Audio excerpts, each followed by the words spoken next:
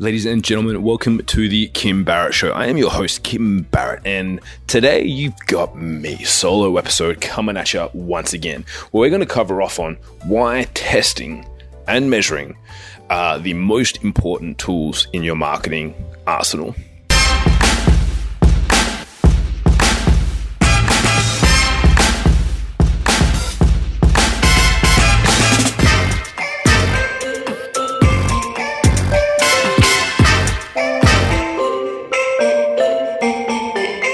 One of the things that's like a lot of people would say is like a marketer's crutch or something that marketers kind of tend to lean on heavily is the whole process of testing. So testing process is so important because what you will find is, and as I say, like most people think that marketers use it as a crutch, but the reason why it's so important is because you cannot see what things can be improved unless you test and measure, right? And look, measuring definitely is the first and most important one. If you don't measure things, you should not start testing things, right? Like that has to happen first. Otherwise, there's no point in testing. But if you don't know the outcome that something generates, and I speak to people all the time from all over the world, and I'm like, cool, so what results does this generate? And they don't know.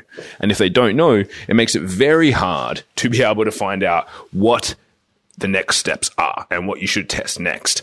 So measuring is the number one thing that you need to do. So as I mentioned, if you run Facebook ads, for example, like we run Facebook ads for people, and of course, if you ever need any help, head over to marketingmogul.com.au. When we look at things, like if we're going to look at running campaigns for someone, I say, cool, how much does it cost you to generate a lead? How much does that cost you to generate a sale? How much does that cost you to generate a phone call? If you don't know those statistics, if you don't know those things, you should not start testing things. You should not be like, oh, I want to split test. I heard someone say that split testing is cool. I really want to do that. That is just a fool's journey, right? Not a hero's journey, a fool's journey. So what you want to do is, number one, is to get all your metrics in place and start to measure things effectively. What I mean by that, so you need to know when you're spending money, how much is it costing you to generate a lead? How much is it costing you to generate a call? How much is it costing you to generate a sale? These are the numbers you need to know before you even dive into the whole world of testing and split testing and all those fun, fancy things that all the marketers will tell you need to do, right?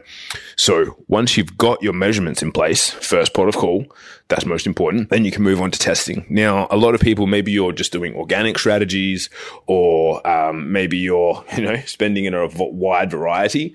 Whatever it is, it doesn't really matter. Then you still need to know your metrics, right? You still need to be able to measure and go, cool, if I get, 50 people to my landing page, I get X people to do this, I get Y people to do that. So even if you're like, oh, but I can't measure because maybe you're not running ads at the moment. If you are, like, go back and do the step I just told you. If you aren't, then you still need to be measuring the performance and results at each step. So you go, cool, if I get 100 people to my landing page or 100 people to my website, these are the actions that happen as a byproduct of that. And again, if you're not doing that already, that needs to be your first port of call, right? So number one is get all the measurements in place. And then number two, you can move on to testing, right? That's when you can do all the fun things. But the big problem that most people make is that when it comes to testing, they don't actually test one thing at a time. They're like, oh, cool, I'm going to test these 6 different ads. I'm going to test these different sets of copy. I'm going to make all these changes to my landing page. Then you cannot prove the result, right? Everything that we do in marketing, we want to be as scientific as possible. I understand it's not fully able to be scientific in some aspects, but we want to be as scientific and measurable as possible.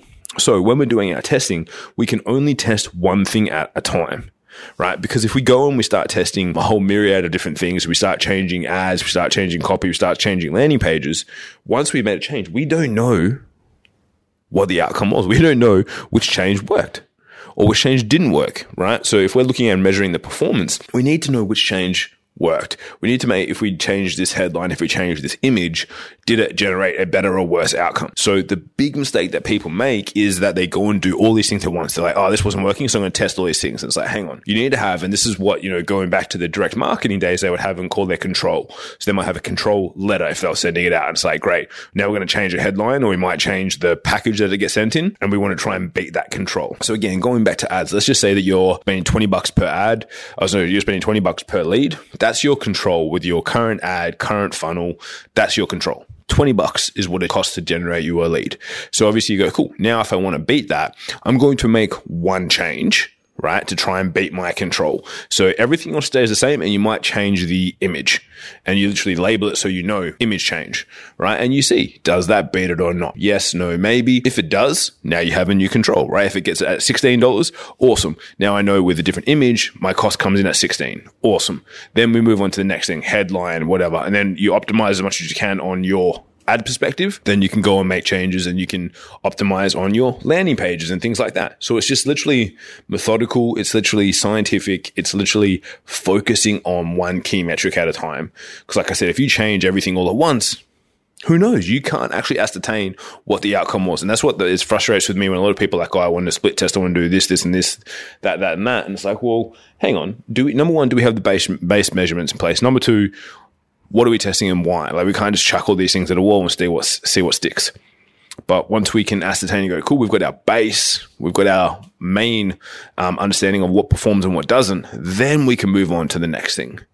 Then we can change, and then we can test. But the worst thing you could literally do is start testing things for the sake of testing things because someone told you to test, or you listen to someone else's podcast, which you shouldn't do. Only listen to the Kim Barrett show. It's the best. But if you go and do that because someone said split test, and it's like, oh, cool. But now, like, why am I split testing, and what am I split testing for? Right? Which is always the big issue. So to sum up what I've shared today, and I said, I highly recommend that all of you guys do this. Get your measurements in place. If you need anything, wherever you are listening to this, drop a comment, shoot us a message if we can help. But find out what your base measurements are, measure and put those in place, get all of that, then start testing and think about images, headlines, main copy, call to action, all that sort of stuff comes once you got your base measurements. Then you start testing all those things. You can test it from the ad side or organic if you're doing organic only, and then you can test it across on this side of the landing pages or funnels or messenger, wherever you're sending people for the next step in your process. But you have to do that first, right? You can't just go and start chucking stuff up against the wall and see what sticks. And guys, if you've liked what I've shared today, if that has given you some insights about what to do next, please give me a cheeky subscribe. It's the way that we grow, and apparently it's the way that all the platforms now are like, hey, is Kim's show good? Is by people who subscribe. So please subscribe to the show so you can see these things before and hear them before anyone else. And of course, if we can ever help you, if you need more help with your marketing, head over to marketingmogul.com.au. We've got a bit of a case study and some training and some info there for you to help you out. So if you need anything at all, please feel free to reach out. And like I said, please go over and subscribe wherever you're listening to this, wherever your favorite channel is, so that they know that our podcast is good and we do things good. That's the goal. But guys, until next time, I'm Kim Barrett. Y'all have been awesome. Adios.